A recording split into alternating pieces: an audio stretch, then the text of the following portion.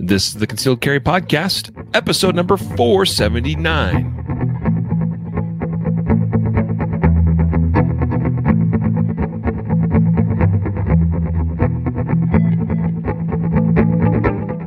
And welcome to the Concealed Carry Podcast, part of the concealedcarry.com network. I am your host, Riley Bowman, joined today by co-host, co-founder, co-awesome dude, Jacob Paulson. Thanks, Riley. Got to make you sound cooler than you actually are. That was good. You delivered for sure. Well, everybody, welcome to another episode. Today's topic, we're actually talking about this. This is our standard once a month industry news and gear reviews episode. And so we'll share some of the latest industry news from around the firearms and training and gun industry. And then Jacob and I have a couple of products that we'll share with you and give you our thoughts and our reviews on them. So, looking forward to hearing what Jacob's going to cover with us for today. I haven't even really looked at it. Oh, okay. That'll be interesting. All right. And you don't even know what I'm doing on mine because I haven't put it in the outline yet. That's right. No idea. Guys, stay tuned. I think you'll appreciate the products we cover today. Some good stuff to offer for y'all. Today's podcast is sponsored and brought to you by the 2021 Guardian Conference. This is our first annual training conference that we are organizing at concealedcarry.com. It's presented by CCW Safe, and we're so proud to have them on as a presenting sponsor of the event. And also, this is closely related to our membership program, Guardian Nation, because Guardian Nation members, we have a bunch of you guys already signed up and planning on attending. And Guardian Nation members are, you guys, that's what this is that's what this is all about. Is being members gives you special access to deals and training and all that. So you guys are saving big on the tuition for the 2021 Guardian Conference. Where can you learn more about the Guardian Conference? Well, guardianconference.com. You can see our lineup of instructors. You can see some travel and accommodation related information, what kind of gear and stuff you want to bring. Also want to point out that we have some instructions up on the site now to how to ship ammunition to us so we can have that ready for you on site for the first day of training. The idea being that many of you are going to want to bring at least 800 rounds and maybe even a little bit more. So you probably aren't going to be able to fly with that if you're traveling in by air, or if you just don't feel like driving it across country yourself. Ship your ammo to us. We'll keep it safe. We'll take care of it and make sure everything is delivered on time at the start of the event. Also want to point out, we've already got a bunch of other great instructors. We've talked about them in the past.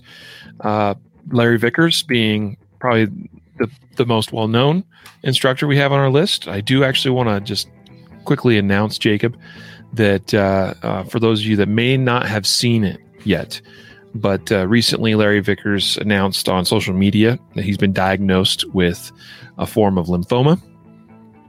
He is still, as of this time, planning on teaching at our event. All right. The event's about 7 months away, and he anticipates treatment to last about 6 months or so. And so his hope and plan and intent is to still be a part of the Guardian Conference. So we're excited for that, and we wish him the absolute best. Our thoughts and prayers are with Larry during this time as he has this little bump in the road in his life and gets treatment for this cancer. I just was talking with him this morning and confirming some things via email, and he was saying that, yep, we're good to go as of right now, as long as things stay the course. That he feels like he'll be ready for the Guardian Conference. So super excited about that.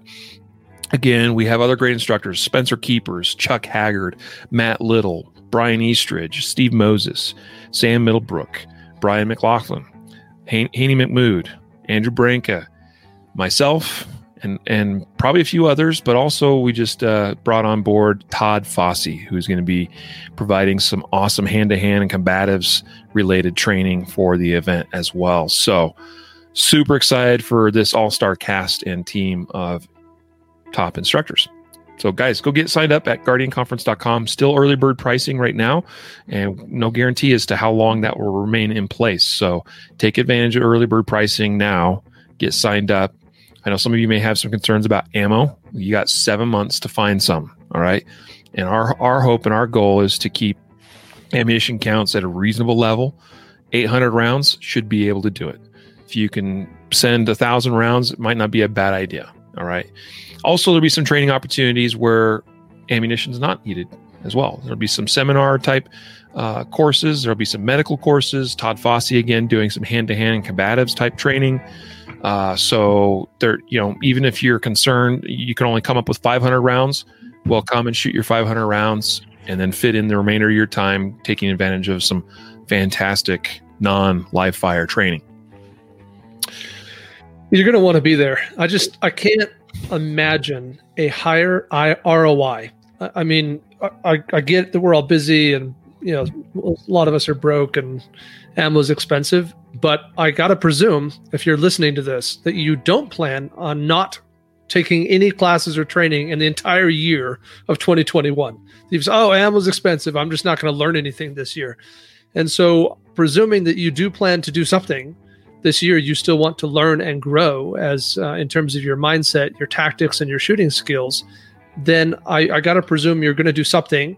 And I cannot imagine, because I'm involved in the planning, that you could possibly find a better ROI than this event. It's going to be the best thing you could do with your money.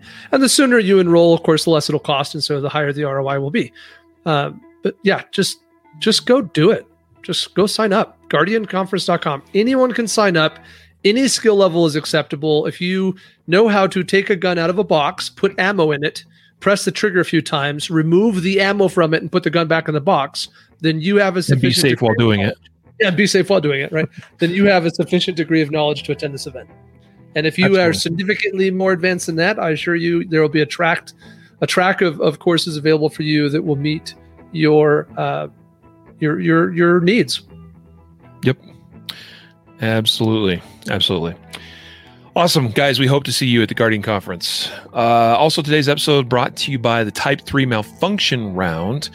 This is a nifty little training device intended to help you practice double feed malfunction clearing in live fire, because it is one of the few things I've seen that actually allows you to reliably set up and experience double feed malfunctions in live fire. I've tried a few different things, and there's at least one other product that also accomplishes this ability of setting up double feed malfunctions in live fire, but I actually prefer this one because this one also allows you to clear double feed malfunctions. If you're the type that likes to remove the magazine, clear the malfunction, and reinsert the same magazine into the gun, this is one where you can actually train, like it the way you clear the malfunction happens and works exactly the same way that you would expect a real live double feed to occur. So, super awesome training device. We sell them on our website, concealedcarry.com. Price is very reasonable for a package of 5 of them, and they'll last you a good while. All right. If you're an instructor, these are a great tool to have. If you do any time at all in your courses teaching double feeds and malfunction clearing, or just as a private individual that just wants to get good practice on double feeds, historically, or I guess traditionally, we set this up in dry fire, right? Where we set up a double feed and we practice clearing that. And dry fire is still a perfect place to learn how to properly and safely clear a double feed and to get good repetitions with it. But the Type 3 Malfunction Round allows you to do it in live fire and to validate the practice and the training and the time you're putting in your dry fire practice. So guys, check out the Type 3 Malfunction Round by going to concealedcarry.com/T3MR. That stands for the Type 3 Malfunction Round. concealedcarry.com/T3MR. So today's episode, as I mentioned, is our news and gear reviews episode. So we are going to get into our first story now. This first one's kind of interesting because it's actually an op-ed piece from the Las Vegas Sun. and is written by an author by the name of Brian Sexton. He describes himself, at least at one time, as a gun nut. The whole point of his article is to talk about and he calls it the dangerous evolution of the gun nut. He basically starts off by explaining how in his younger years, he would have been described as a gun nut. And a gun nut back then, we're talking probably 30, 40 years ago, a gun nut back then, in his mind, was somebody that just happened to own a number of guns. And those guns typically ranged from lever action Winchester rifles to shotguns and some revolvers, maybe some other handguns or rifles. But his argument in this op-ed is that the definition of gun nut has changed quite a bit. It's changed from where gun owners spent their time talking about the smooth, sleek lines of wood stocks and fine checkering and that sort of thing, which, by the way, I want to be clear, I appreciate that stuff. All right. I love beautiful guns. And I have a few in my collection that I would describe as being just for almost, basically for looks. They're safe queens, so to speak, right? But he says that in today's world, gun nut has turned into someone that is constantly preaching Molin Labe and come and take them, slogans all over their bags, their gear, their cars. They're proponents of and owners of AR-15s and plastic semi-automatic pistols, and and the focus is more on Second Amendment rights, right? As far as like it being an absolute right, an absolute fundamental right. Self-defense and tactical training is more the thing. So it's kind of an interesting article because, and I say interesting because I don't agree with it. Okay. I mean, he may be right to some degree in that the definition of certain things has changed. That's absolutely true. The culture has changed. That's certainly true. 1960s, 1970s, even 1980s gun culture was very different, and it was much more hunting focused and recreational focused than it is today. And that's for a whole host and variety of reasons, many of which I think are absolutely valid reasons.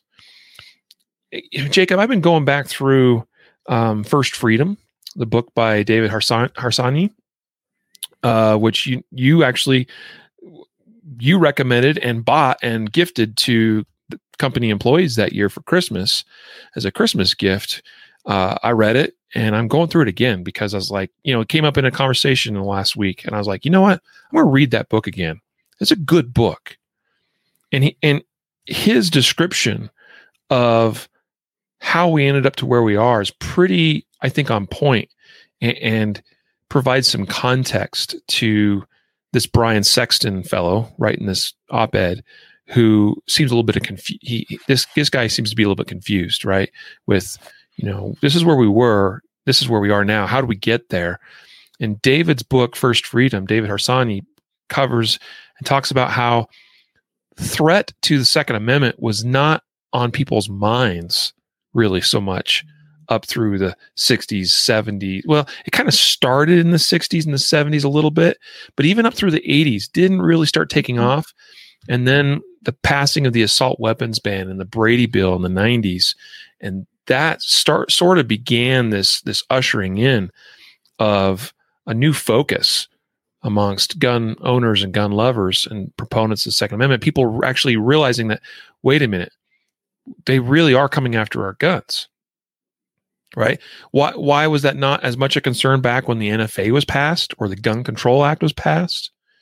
Because honestly, a lot of gun owners, even then, were on board with those laws being passed. And they saw them as like, yep, that makes sense. Yep, that's what we're going to do. They didn't see it as where the intent behind those pushing those laws was to try to take guns and really further restrict rights. It's really a more modern thing in the last 20 or 30 years that certain individuals and politicians have made it very clear, and the current presidential administration is making it further clear that they really do want to take away guns. Your thoughts? Yeah, all that sounds true. So I think that this op-ed piece is interesting. For one, we're biased. Like, we are definitely the wrong people to ask, right? Like, we are concealedcarry.com. My EDC 365, as it says on my shirt. I mean, since day one, I've made no I've not hidden the fact that I am not a gun guy. Like, I don't know history of guns. I don't own old guns. I can't sit here and talk to you about the whatever that conquered the West. Like, I really don't care. I don't hunt. I mean, I'm not against hunting, but I don't hunt. My entire world of firearms revolves around self-defense. It always has. I won't say it always will, but it currently does. That's my experience around firearms. It's the only context around which I discuss firearms, and the only context around which I pretend to have any degree of expertise. So first, I just to acknowledge, like, I'm super biased because, yes, I certainly is my perspective that firearms are first and foremost before everything else, they are a defensive tool. Before they are a tool for acquiring food, before they are a tool for enjoyment and recreation, before they are a tool for financial asset acquisition, before they are a tool for anything else, to me, they are a tool for defensive purposes. And I recognize that's not true for everybody. There are people out there who own firearms purely for collective sake. They don't shoot them. They hardly even know how to operate them. It's just a cool thing to collect and to trade and to own. There are people out there who are only hunters. They just hunt. That's all they do. They love hunting, and that's fine too. So, like, I certainly accept that there's different, groups or reasons to own firearms. It's just not. It's all outside of my context. In my world, the firearm is solely a defensive asset. Which is why I only own one shotgun. And the argument could be made that a good defensive shooter like me should own a bunch of shotguns, but I don't. I only own one. I don't own 5 hunting rifles. I own 2, and they never have shot an animal before. So I'm just not that guy. So I think, that said, with all that disclaimer aside, the industry has changed. You look at industry trade shows like SHOT Show, where I've only been going to SHOT Show for a limited time, relatively, right? Like 5 or 6 years or something. I don't even know. But even in the 5 to 6 years that I've been going to SHOT Show, I've seen a significant change. And I think anyone would agree with this. You look at the products that are being released by the major players. You look at the new companies that are coming into the marketplace in the firearm industry, and there clearly is a shift toward defensive tools, the firearm as a defensive product, and away from what was previously extremely dominated by law enforcement and military, now to an industry where the civilian marketplace is very significant. And if you're ignoring it, you're leaving a lot of money on the table. And when we're talking about the more defensive related tools, right? Mm-hmm. So I think like body armor, 20 years ago, do you think there was a civilian market for body armor? I doubt it. I doubt there was much at all, but today there is. Today, there's companies who focus solely on selling body armor to non-LEO military consumers. So, yes, the industry has definitely shifted. All that is true. And it is the political statement of firearm ownership now relevant where it never was before? Absolutely. And I think, Riley, you summed that up well enough. I don't need to rehash it. It's just times have changed. No one was concerned about their gun rights being restricted in 1950. We don't have that many federal gun laws. There's like 3 or something. 1934, the NFA, no one saw that as restricting gun rights. 1968, Gun Control Act, no one was concerned about that. 1986, Firearm Owner Protection Act. The words themselves kind of speak to the fact that no one thought that was going to restrict their rights.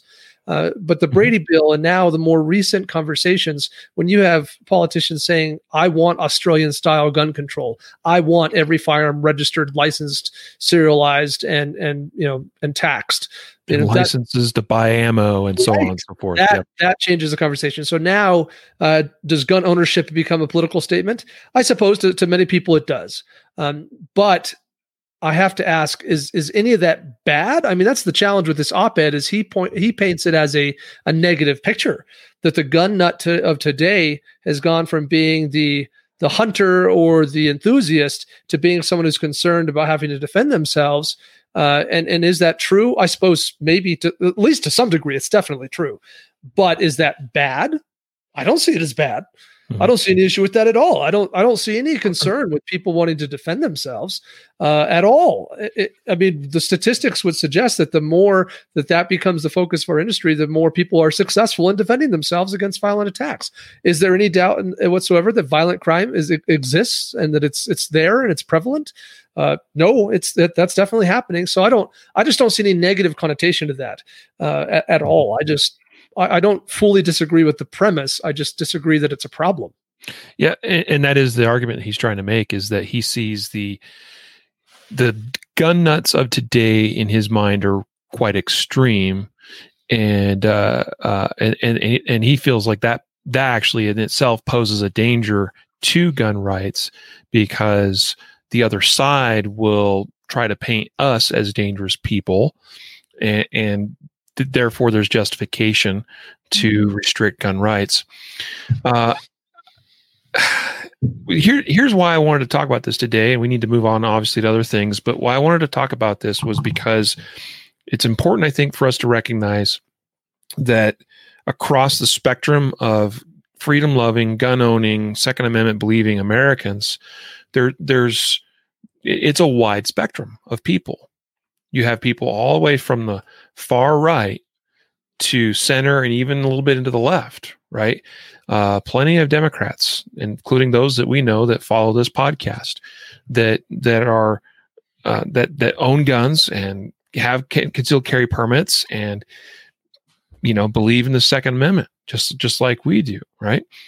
And so I know that for some people, that's hard to fathom. Well, how can that be that we view certain things as being incompatible, but that's not the case at all. And I would just point out, and this is what I would want to tell this author, Brian Sexton, of this piece, that, hey, here's the thing, dude, is that you see that over the last 100 years, there's been three major federal, more like four, really five major federal legislative bills that have passed that have restricted gun rights, right? And it used to be something that was more talked about behind closed doors, and now it's talked about very openly.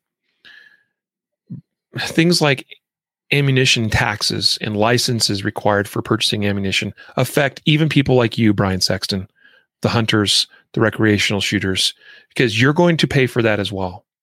All right. And it's clear that, hey, if they're willing to go this far to take certain whole classes of firearms away from us, then who's to say that it's not going to come and knock on your door before long? All right. Where some of the guns that you own, Brian, as a more, laid back gun owner, who's to say that they're not going to come for some of the stuff you own? Right. And everything is going to get more expensive.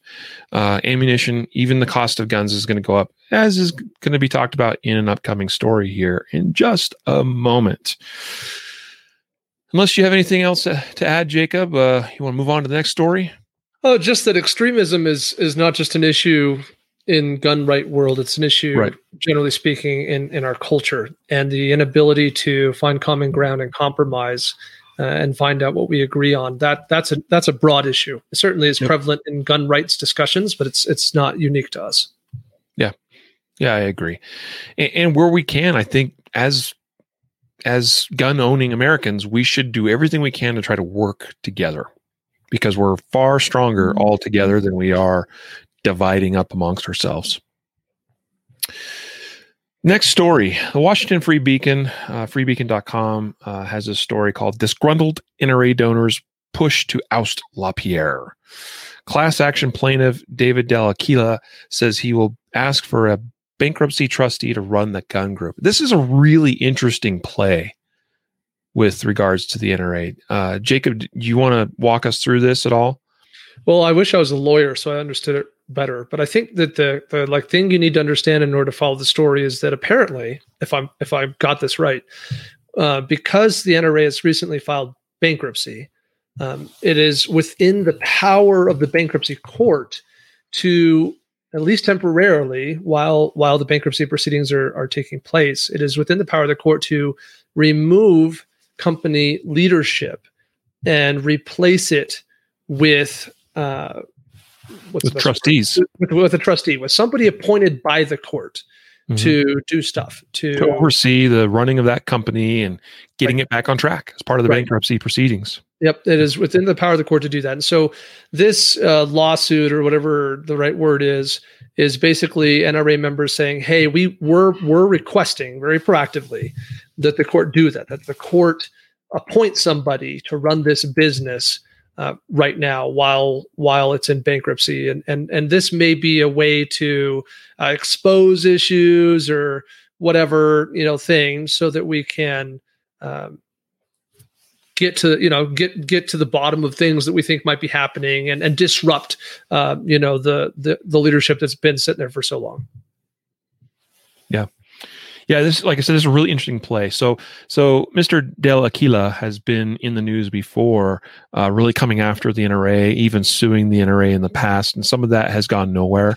His previous actions, he's really tried to build a coalition of fellow NRA members, and particularly those that have some influence to try to effect change in the leadership at the NRA and the way the NRA has been run in recent years. And to that point, yes, I acknowledge and I recognize many faults within the organization and the leadership of the NRA.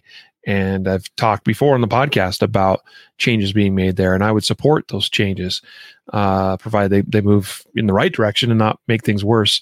That's always somewhat difficult to determine, what is actually going to be better or not. But one thing I can tell you is that it's well recognized, at least in the circles I run in, that Wayne LaPierre is not favored anymore. Okay, that we'd like to see that position changed, and others, but especially, he's a big driver and he's the face of the organization, and it's so difficult in an organization like the NRA to change leadership, and I believe that was structured intentionally. Because the way that it happens and the fact that the board of directors is a 76-person board is just insane, okay? Like, on the one hand, you'd think you'd get good representation. On the other hand, it makes getting a coalition of board of directors together on things so that we can actually move the organization in positive directions. It sort of sets the stage for ensuring the status quo remains the status quo for a long time. And clearly the status quo is not working and hasn't been working because the NRA is in trouble financially. The NRA is in trouble in terms of its public image, not only in the anti-gun or the general public, but even within the pro-gun and NRA member public. So there's a lot of problems. And I think this is a really interesting legal maneuver as David Del Aquila is pushing the court to establish a trustee to oversee the resolution of these bankruptcy proceedings, which, as it notes in the article, would mean removing folks like Wayne LaPierre and some of the other top leadership in the NRA. So hopefully that would be done. Again, hopefully that would be a positive thing, right? And it's important that the NRA discharges of debts and gets itself back on track and moves itself the heck out of New York City to somewhere more favorable. But the other big thing that I've noticed here, Jacob, is that David Del Aquila has been listed as one of the creditors in this bankruptcy. And that's significant, actually, because it gives him... Yeah, it gives him very definitive standing in these court proceedings. So sure. That's more than what has been accomplished in the past, where he's sued and essentially courts have typically been like, well, you don't have grounds here, or things have been just tossed out. So this is an interesting play because the creditors do play a role especially in large bankruptcies like this. Because it's all about resolving things with creditors. Well, here he's been listed as a creditor, and that gives him a little bit more influence in how this proceeds. Yeah, I don't know anyone personally. Like I've not had a conversation with a human in the last 3 years who feels like Wayne LaPierre should not be ousted. Like he should definitely stay in power. So I think the only person who feels that way is Wayne. Yep. And his cronies, which there are a number of them. Sure. Yep. But I say everything I said as a NRA life member so that it's clear. Like I have skin in this game. All right. I'm a voting life member. MLN.com reports new push for microstamping. Proponents claim technology has arrived. Jacob, what do we got going on here? So the concept of microstamping is this idea that a firing pin in a gun is individual, that it is unique, and that when it strikes the primer on the back of the shell casing, on the back of the round, that it stamps that primer cup, the shell casing, in a way that's also unique, that allows law enforcement or whoever else, I suppose, possesses the technology and database to pick up that shell casing, look at the unique way it's been impacted, and then use that to reference the gun it came from. And so this is something that's been spoken about for some time, and it was thought that maybe the tech wasn't there yet, and now people are saying no, the tech is there. We just need to mandate this. So let's talk about the objective. If you are proponent of microstamping, then the objective on the surface level, like we could go deeper, right? But the very surface level objective is conceptually the idea that we want to be able to always know what gun fired something, to always be able to trace a gun. And specifically, hopefully, thinking about criminal situations, right? We're on a crime scene, we're picking up an empty shell casing, and we're saying, what gun did this come from? Whereas today, that's relatively challenging, especially if you don't possess the original gun. It's really hard to do any testing to verify that a specific shell casing, a specific round was fired from a specific gun. But this would perhaps give the opportunity to trace back to the actual gun that was used in the crime. Mm-hmm. Now, a couple of thoughts, though. This inherently requires that there be a database of guns, right? Yep. I mean, that it's conceptually required, which means you have to change U.S. federal law. The Firearm Owner Protection Act makes that illegal for there to be a list of firearms and people who own them. Like that's not an option. So that's complicated to some degree. I suppose you don't technically have to change that law. They could just have a database they could match like a serial number to a firing pin thing, to a microstamp, but that still doesn't bring them to an owner unless they have some sort of registration. And so it seems like it's one step away from firearm registration, because otherwise it's pretty pointless, worthless thing. Like what good does microstamping do you at all if you don't have a database of the guns and their owners who have them? So I think that's the obvious second step here. That's the slippery slope requirement in order for this to be functional. But the big concern is, in my mind, having read this article, it's completely untested. Like they say the technology's arrived, and I said, a gun has never been sold in America ever with a microstamping capable firing pin. It doesn't exist. So your conceptual whatever is irrelevant because there's no proof of concept. Yeah, and actually, Mark on Facebook here comments that a fair point. There is a federal law that prevents a federal database from being established currently under the FOPA, but there are states that have gun registration, and certainly it's within the realm of possibilities that that's the way that we get to gun registration on a wider national scale as more and more states implementing things like that. That's going to be pretty wrought with lawsuits, because the way the law is written in FOPA, it prevents the creation of a database by any jurisdiction. So states that currently have the registration system, they're effectively grandfathered in. They already were doing it before 1986, right? That's a short list. We're talking Hawaii, Massachusetts, Maryland, California, New York City. I think that's the list. I mean, I could be wrong, but I think that's it. So we're talking about 5 jurisdictions or less who all were doing it prior to 1986. So no jurisdiction to date since the law has passed has dared to create such a registration system. And if they did, they probably lose that lawsuit because the law is pretty clear that's the creation of such that is a no-go. So I want to be clear of that. We have in our own state here, in your backyard, practically the city, the marijuana conversation, right? That has established a registration of AR-15s. Well, that's complicated. To suggest it's a registration, what I would say is complicated. What you could do is you get a certificate to show you owned it before a law went into effect. But those certificates, I had to go check. I don't know if they're taking serial numbers or not. But I think that to me, marijuana is the more like apt comparison issue here, right? If you have a large number of states in this country, including ours, where you and I reside, ignoring federal law and doing what they want, then there's a precedent there for other instances of ignoring the federal law. We just haven't seen any state attempt to do it yet relative to firearm registration. Although I promise you there are those that would like to, right? So yeah, and we have a House bill right now that's been written and drafted proposing to get rid of that article in the Firearm Owner Protection Act and to establish a licensing and registration system. So it's not out of the realm of possibilities. Yep. The microstamping thing. So you already covered it pretty well, and we know that it's there's a lot of problems associated with requiring microstamping.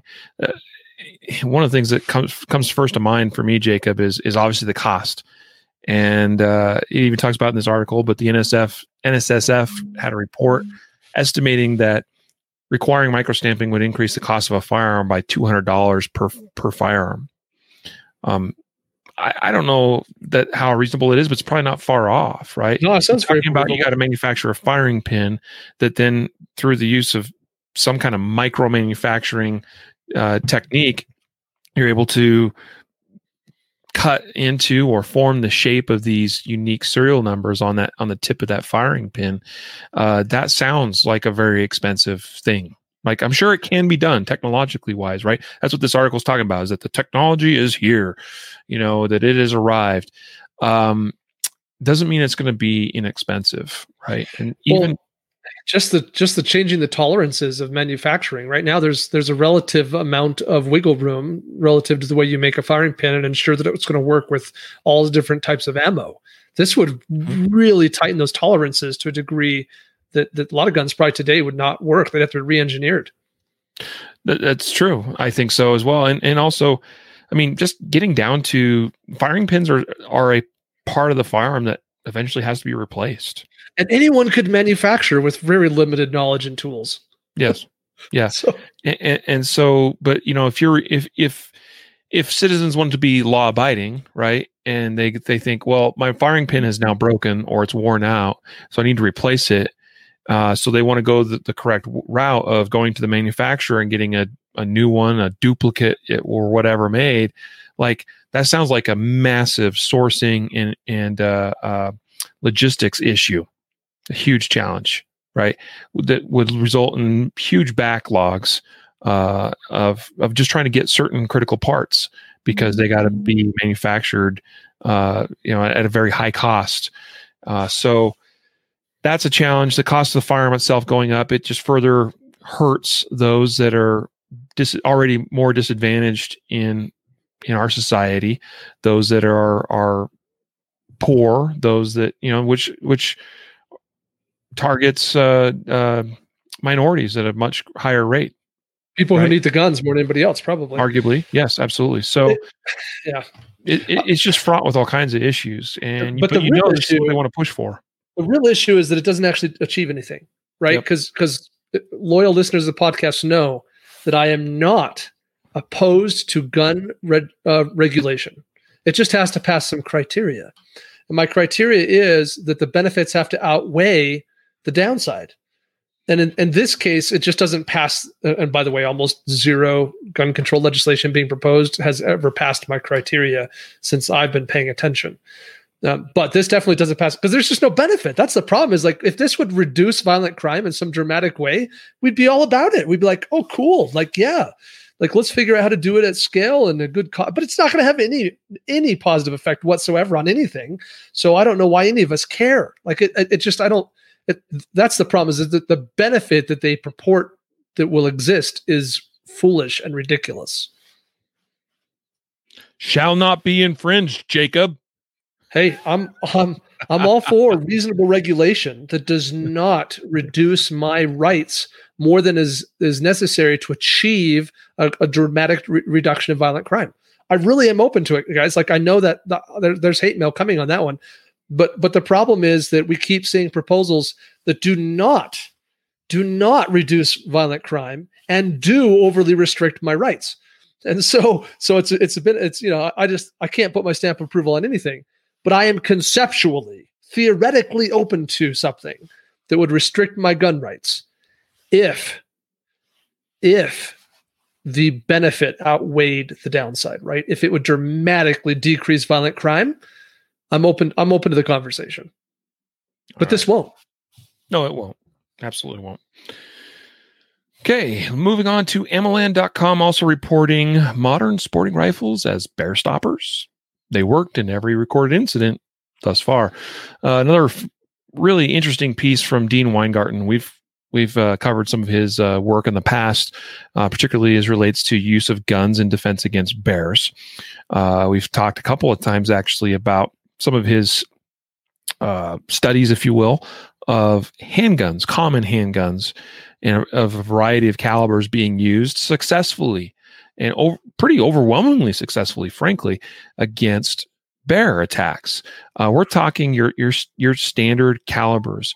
There was even some instances of 22s being used successfully, 38 special, 380 auto, 9mm, 40, 45, 357 Magnum were all examples that Dean covered in some of his previous articles. And I'm not saying, by the way, that it's a good idea to pack around a 22 long rifle. And I seem to recall it was like 3 out of 5 instances in that case, or something like that. There was definitely some failures, but anyway, so now he's highlighting in this article modern sporting rifles or modern semi-automatic AR, typically AR style or AK style sporting rifles. So by this, these typically are rifles of a caliber that is generally not used or considered to be adequate for the use of hunting of large game animals. But what's curious is what we're looking at with this is there a place for them in terms of defense against dangerous large animal attacks? And granted, it's only a sample size of 4, but it is pretty interesting. So he goes over 4 different incidents, one of them involving a polar bear. And I don't know how many of you know much about, say, the different types of bears and kind of like their size and what they're capable of, but polar bears are huge. Grizzly bears are also huge, but polar bears are bigger than grizzly bears typically. Black bears, they're the little puppies of of bear world. Like they're small compared to especially animals like polar bears. But regardless, bears are bears, and they do occasionally pose a legitimate threat to us humans. So in 2008, a polar bear in Alaska was stopped with a .223 AR. It's actually an interesting story because the gentleman talks about how he had to shoot from the hip because that's how fast this attack happened. He the bear stopped about 10 feet away from him. He said he just didn't. If he had tried to get the gun up to his shoulder, there wouldn't have been time to get the hits he needed to on that bear to stop it.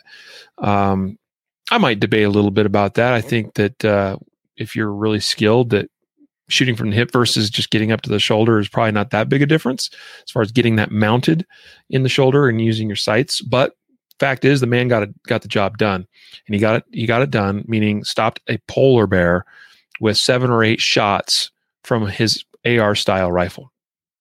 Pretty impressive.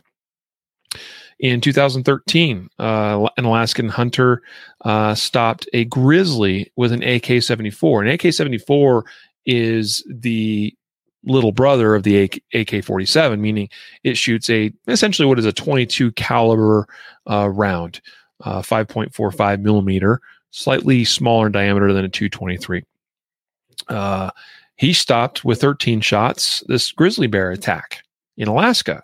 And then 2 more incidents involving black bears, where one was an AR-15, a man using it to stop a bear who was posing a threat to his dog. And another incident in Nevada, just south of Reno. And this was just last year in June of 2020. Another AR-15, although in this case chambered in 6.8 SPC, but he stopped a large black bear that was charging towards him. So pretty interesting. Just more interesting, I guess, data points.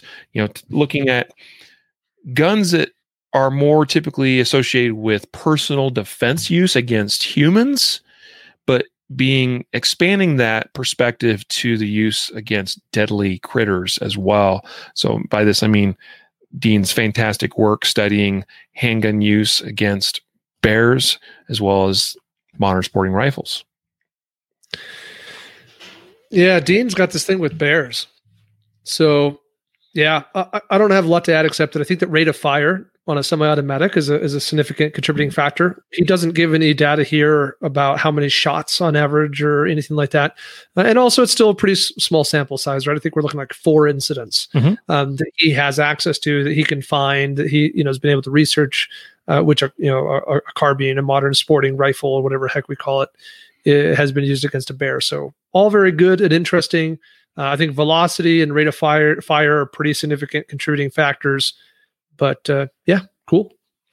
I mean, it comes down to all that matters in terms of affecting a stoppage against a living creature is a projectile, an object that penetrates deeply enough to disrupt critical organs and essentially the flow of blood, right?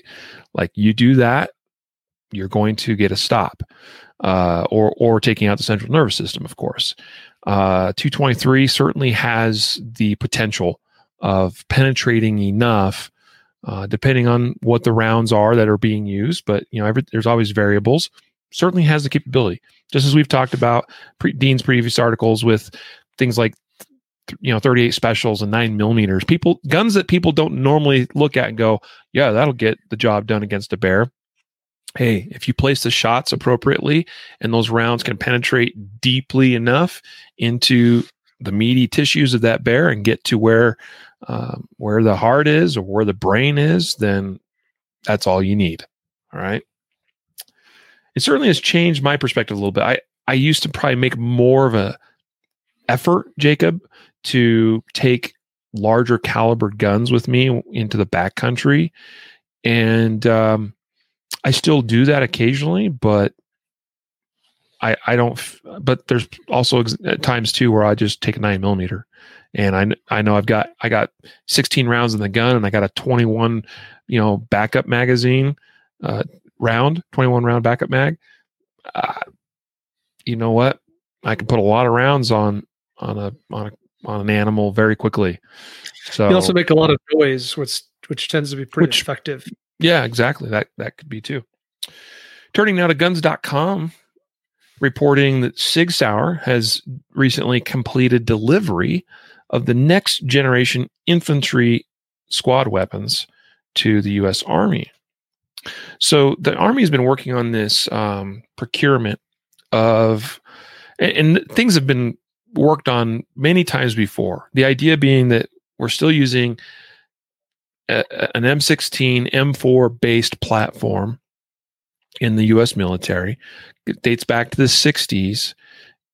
And so the idea is that, hey, you know what? It's time to phase that out and bring in the next generation. They keep going back to the M4, the current number one platform in use by the U.S. military, because you know what? It works. And when they start weighing all the factors, you talked about cost benefit analysis, Jacob, about legislation. They have to take into account, well, yeah, we might want a larger caliber round, for instance, but then there's all these other things that that have to change because of that, and also downsides, including, well, we can't carry as much ammunition with us, because now that ammunition weighs more and things of that nature. Some really interesting solutions being proposed by 3 companies that are still in the running for this, what could be a very large contract that is expected to be, and I don't know if this is still on track because of COVID and everything, but expected in 2022 that they may be finalizing this procurement. And what it is basically looking at a new carbine-sized rifle platform for U.S. troops, but also a light machine gun. All right, kind of the idea being the intent being to replace the M249, the M249 and the M16 M4 being chambered in .223, and these new guns are going to be in a 6.8 millimeter chambering. All right. SIG has devised a whole new round of their own, 6.8 millimeter round, uses a hybrid case that allows them to get some weight savings in that round, but also allow it to have very high pressures and very high velocity to maximize its effectiveness in terms of performance, terminal and external ballistic performance. So the new 6.8 by 51 SIG hybrid ammunition looks pretty interesting, pretty promising. This is kind of where the 277 Fury round, that's a civilian equivalent of this, sort of where that's come from, and which is a very impressive round, ballistically speaking. So we're talking about going to a little bit bigger caliber and a different platform of guns, rifles, that still function very similarly, right? That's one big thing they don't want to change. They don't want to change the standard, manual of operations, if you will, of what our U.S. military men and women are used to, right? So basically, we've standardized the location of that safety selector. We've standardized the location of the mag release, and on these new guns, these will be ambidextrous as well. So mag release both sides. You're able to operate the bolt and everything, ambidextrously, safety selector, all that. So anyway, point is, SIG has delivered their submission of prototypes essentially to the U.S. Army that now will be used in the final phases of testing and evaluation to then determine, is it going to be SIG? Is it going to be, I think, Textron or something is the other company? And then General Dynamics, I think, is the other one that's involved. Yeah, I don't have much to add except that SIG Sauer is building on some momentum with their previous military contract, and that they do have an advantage in that they can bid on and complete an RFP, not only with a firearm, but also with their own ammunition, that they are a significant high resource manufacturer of ammunition, gives them a leg up. Yeah, their submission, by the way, this is truly what is unique about SIG in this regard, is not only the rifle and ammunition, but also optics. They're able to deliver and provide optics and suppressors. And so I believe new suppressors is a part of this procurement as well. So pretty interesting, that SIG is able to completely do this on their own. And meanwhile, the other companies involved in this procurement process are partnerships, that are, companies that are joining together, like Winchester is working together with some of these other companies to provide the ammunition and so on and so forth. So anyway, pretty a unique position that SIG has put themselves in, but that's something they've worked themselves towards. They've been working on it for a good number of years now to be, remember their tagline a few years back was complete systems provider, implying that they could make everything that you would need for a weapons system. And they truly do. On another article from guns.com. Oh, wait, hang on. Nope. I got an extra thing in there. Okay. So that brings us, we were just talking about SIG Sauer. We're going to talk some more about SIG Sauer. Jacob, why don't you give us an overview of this issue in Canada, the Canadian Special Forces and their issued P320s being withdrawn? All right. So there's some drama a little while ago.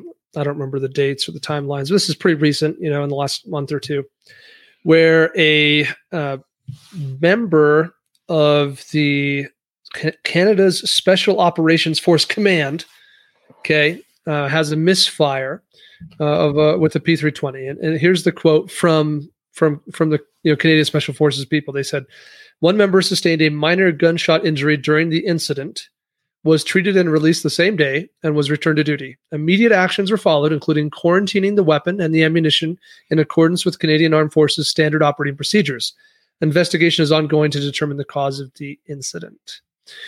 So naturally, when something like this happens, it's going to create a bunch of a media storm, right? So people are freaking out like, oh my gosh, is this gun safe or not? And it doesn't help Sig Sauer's case, right? It doesn't help the media situation, the PR of the thing, when several years ago in 2017, there was a voluntary upgrade issued for the P320s. That there was they wouldn't use the word issue, right? That there was a potential less than optimal thing going on with the P320s, and so they changed the way they were manufacturing them and gave existing owners of that firearm the opportunity to get a voluntary upgrade to the trigger, because it was conceivable, if dropped at the right angle with the right amount of force, that it could discharge without someone physically pressing the trigger to the rear.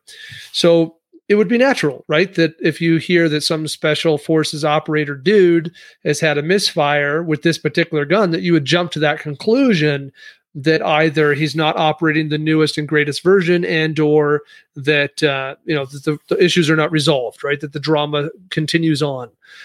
But it turns out, even though the Canadian Special Forces, they don't want to give us any details, we got the ongoing investigation drama. Sig Sauer did issue a statement, and I think it's pretty specific and comprehensive. And should I read it, Riley?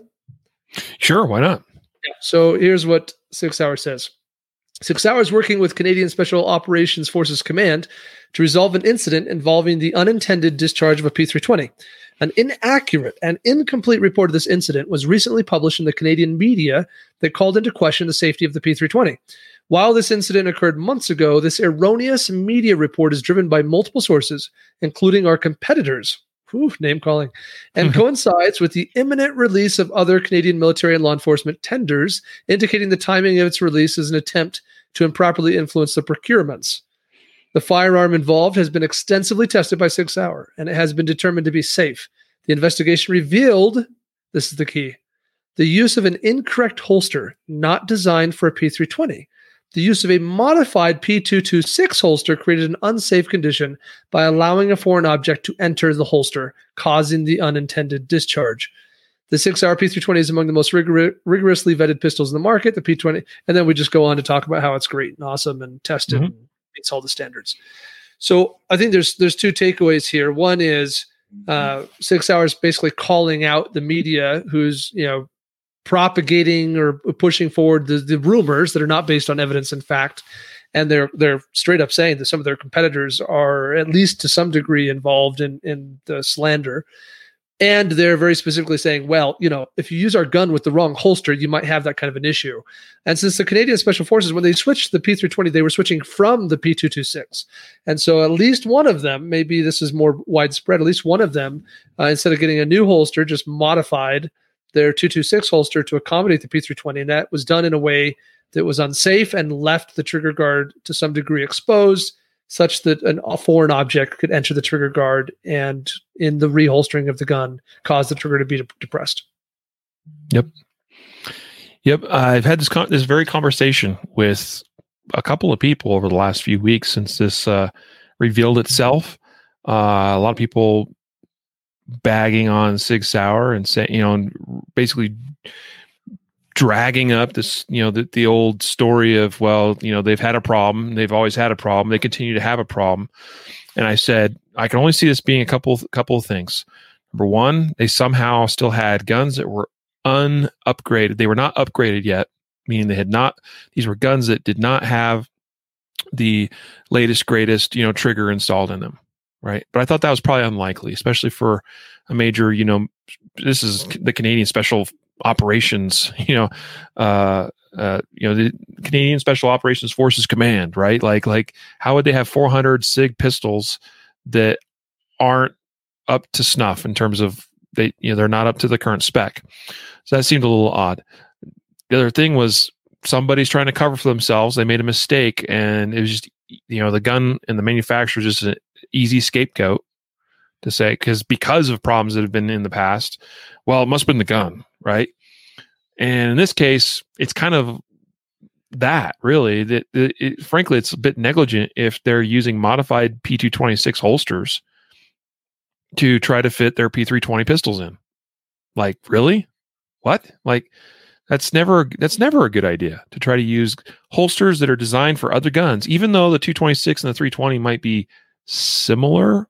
They're not, by the way. I know that for a fact, but they are kind of similar.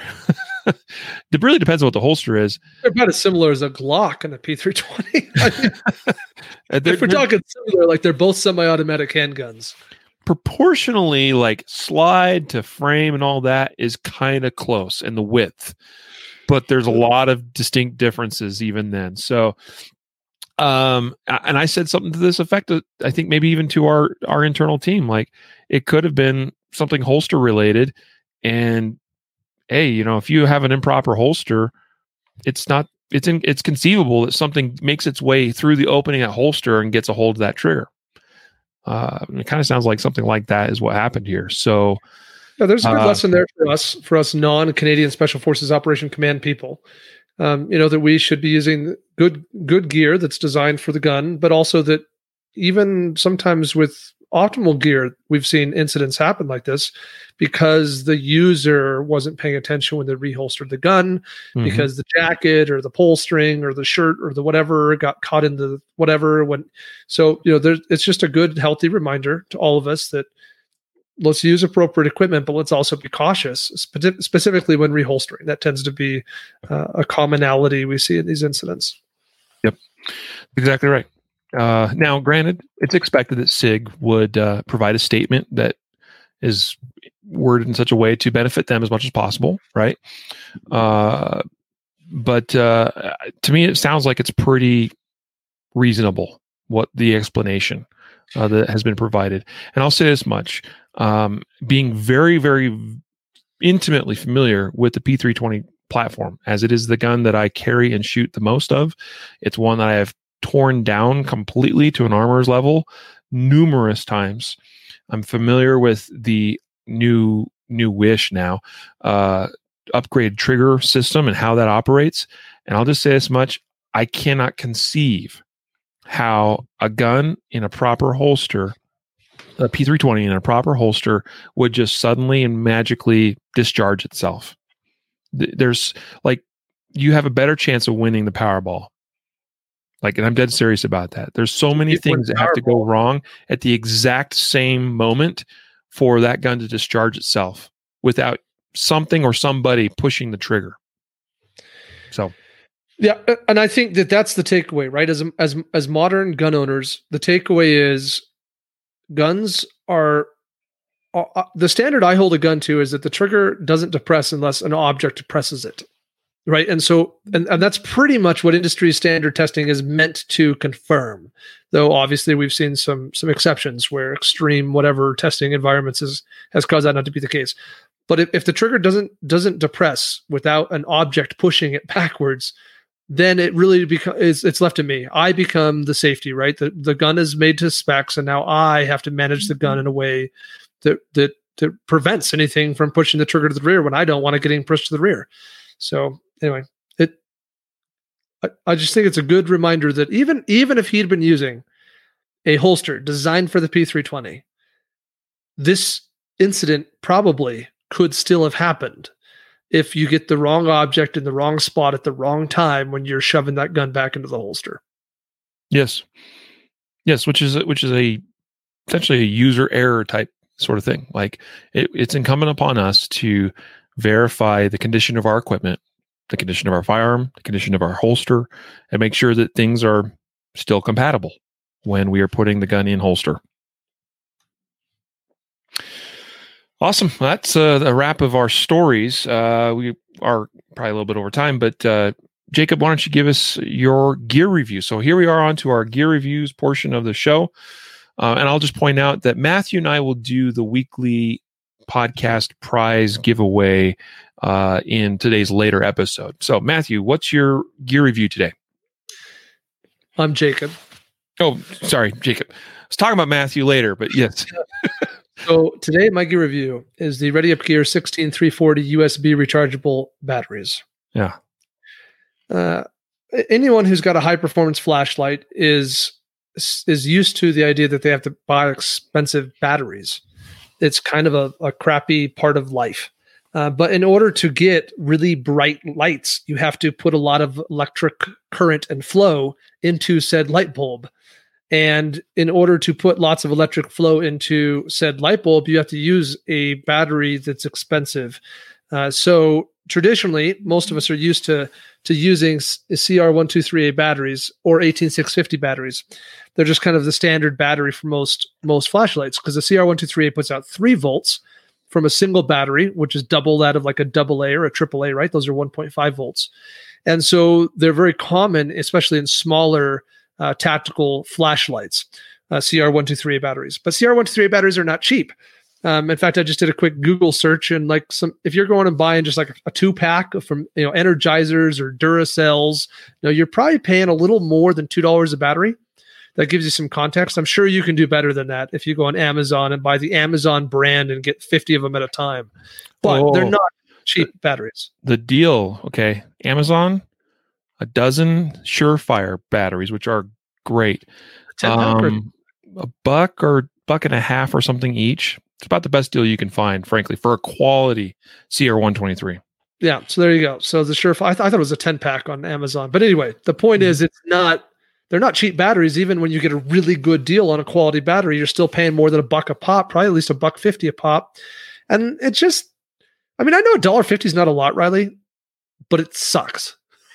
It's like, man, AA's and AAA's, which are so prevalent in our world, are so cheap. And so every time you have to replace those dang CR123As, it's like, this blows.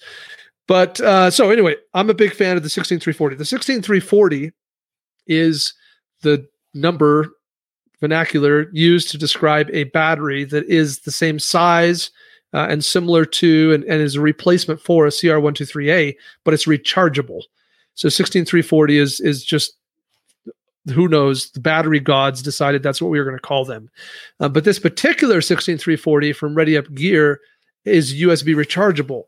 And so it has a micro USB charging port on the battery itself. So I just plug it in and it has a little indicator light. It's red when it's charging and it's blue when it's done being charged, and good to go. I stick it in the flashlight and I'm set. And they're sold in 2-packs, which I think is important because I think, you can charge one while the other one's in use, and you swap it out every couple of days or whatever, and you're good. Now, the other advantage of a 16340, by the way, is the 16340's put out 3.7 volts. So not only are you getting something that's rechargeable, you're not spending a crap ton of money on it, but also advantageously, you also get higher output. So you're getting a brighter light. So if you check most flashlight specs, you'll see, if you're using it with the CR123A, this is the lumens. If you use it with the 16340, this is the lumens. It's always a higher number. You're getting a brighter light when you use it with the 16340 because it's more voltage output, 3.7 volts instead of 3 volts. So I'm a big fan of the Ready Up Gear batteries. Now, all that is what I knew. And then the other day you and I were chatting and you said, and I won't name names, but you told me that you had been using a competing product, a rechargeable 16340 battery from a different company whose name I won't name. And you were surprised how few cycles you got from it before you had to discharge it and replace it. And now over the last couple of months, you've been using the Ready Up Gear ones, and you say that they've yet to fail you. You've yet to have to replace them. You're getting tons of recharge cycles from them. And I thought, you would use yours way more than I do. So I just thought that was another testament to the product, and I'm feeling really warm and fuzzy with the 16340s. That said, and I'm seeing a comment here from someone on YouTube, and it is worth saying this out loud. you should confirm that the flashlight you're using will allow that you replace your CR123A with the 16340. Obviously, it does have a higher voltage output, so not all flashlights are going to allow you to replace or substitute the CR123A with the 16340, but most do. I don't. All of mine that I've checked allow for it and give me more lumens, more brightness. So, ReadyUpGear.com, the 16340 2-pack of USB rechargeables. I'm a fan. Yeah. I held up there for the camera a moment ago, and I was covering up the name of the brand of the competing product. And I've bought several of these over the years, have used them, and I have 3 dead ones sitting on my desk right now. I have sent them back and on a warranty exchange twice, and they keep dying. All right, and by that they stop recharging. That's the failure. It's not that, like, I'm sure the battery cell itself will continue to provide many cycles of use, but something in the circuitry of the recharging circuit breaks, and they just stop being able to be recharged. And so, yeah, I'll just say as much. It's not like I have hundreds and hundreds of cycles of our ReadyUpGear 16340 batteries, but I have enough cycles on them to compare them with competing brands' product that has failed in some cases in as soon as about 10 cycles. So anyway, all right, here's my product I'm reviewing today, and I'm pretty excited about this product, partly because I had to wait some number of months to get it, but now that they arrived, and I believe they have them in stock, or they are taking more pre-orders, but they are getting them restocked much more quickly than the first version. And what that is the Press Check Assault Gloves from SKD Tactical. These are also they are a version of the Pig. What is it? Pig Full Dexterity Tactical Glove, I think is what they're called. But these are branded and designed with input from Chuck Pressburg, a friend of mine who was in the unit, Delta Force. And he's a man that doesn't like gloves, but has been in situations where he's had to wear gloves. And so basically these are gloves designed to be, if you hate gloves, but you got to wear gloves, these might be acceptable to use. The idea is that they're extremely flexible. They allow for excellent dexterity in the hands and the fingers. That is absolutely true. I have done some dry fire this week with these on, and coming from another brand, another type of glove in the past that I was a huge fan of, but they were discontinued, and I just never found another glove that I liked as well as that older style and brand that I used. These are exceptional. In fact, I think they're better than my previous favorite gloves. As far as, like, they are great. They have, again, great dexterity, articulation where they need it, little details that I think really matter. One big thing I've complained about with other types of gloves is the gloves that have the strap that you use to actually close and secure them or tighten them down around the wrist. I hate gloves for shooting purposes where that wrist portion of the glove extends further down, and then you wrap this Velcro thing and you close it tight, and it actually affected articulation of the wrist, which can be critical when you're shooting a gun, right?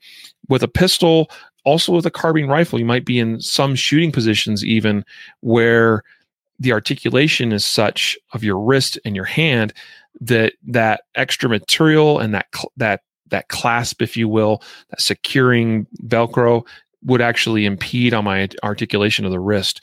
And it's just, I mean, you could get it done, but it was uncomfortable. It created tightness where it didn't need to be. These are only as long as they need to be. They cover the hand. They don't extend beyond the wrist. So my wrist is exposed to where it is able to fully articulate. They're not intended to be cold weather gloves. These are just a standard glove. They're obviously going to take the bite off of cooler temperatures. But they seem well made. The seams look well stitched. They've got extra material where they need it. They got this sticky material in the palm for extra grip where you really want it in the palm. And again, the trigger finger is just, nicely articulated, and it's not overly large. So again, I've done some dry fire work this week to the tune of probably 200 or so practice draws, all with gloves and also reloads. So grab and spare mags and all that with gloves. And my manipulations are fantastic, even with these on. So I would say that my par times in dry fire with draws and with reloads are maybe 0.1 or 0.2 seconds slower. And that's actually pretty well on the draw, probably less so. And that's pretty significant for me. So the ability to still function at a high level, even while you're wearing gloves that tend to kind of get in the way and slow things down a little bit, it's pretty cool. So the Press Check Assault gloves from SKD Tactical, and also I think it's 30% of the proceeds from the sales of these go to a nonprofit organization called Warrior's Heart, which is an organization to help people overcome substance abuse. And they do fantastic work. I did a little bit of research on them, and they're awesome. So I had to pre-order those things like last August or September. No, probably about July or August. And they finally showed up. This was their first batch, and now it sounds like they're going to have a lot more, on the way and go, kind of keep that flow moving. And they're selling very quickly. So very excited about these new gloves. Well, I'm disappointed you got the right size, because my last pair of new shooting gloves came when you bought the wrong size gloves and you had to give them to me. Yeah. Well, that's always a concern. I did follow the sizing chart on the SKD Tactical's website, and fortunately it worked well. I would say, so here's my challenge. I have kind of fat palms, but short fingers. And so that creates a unique glove size challenge, because a lot of times they have you measure the length from like your wrist to your tip of your middle finger, and then they'll have you weigh or measure the width of your palm or the circumference of your palm. And so I did that, and so I got what I expected, and that is that the length of my hand to the tip of my finger it would lend you to think I need a smaller size, but the circumference of my palm indicates the next size up. I kind of am in between a large and an extra large, and I was a little nervous going with the large, but based on what I could see from the sizing chart, seemed like I should go with a large, and I'm glad I did. I think the extra large probably would have been good in the palm area, but I would have had extra material in the length of the fingers, and that would have hindered me in my dexterity. That's SDK? SKD. Okay. Sierra Kilo Delta Tactical. Got it. Thank you. All right. So there you go. That's my review. And that brings us to the end of another fine episode. Jacob, thanks for being a part of this one with me. And so, guys, we're going to let you go. And a reminder to train right, train often, and train safe so you can fight hard, fight fast, and fight true. Take care.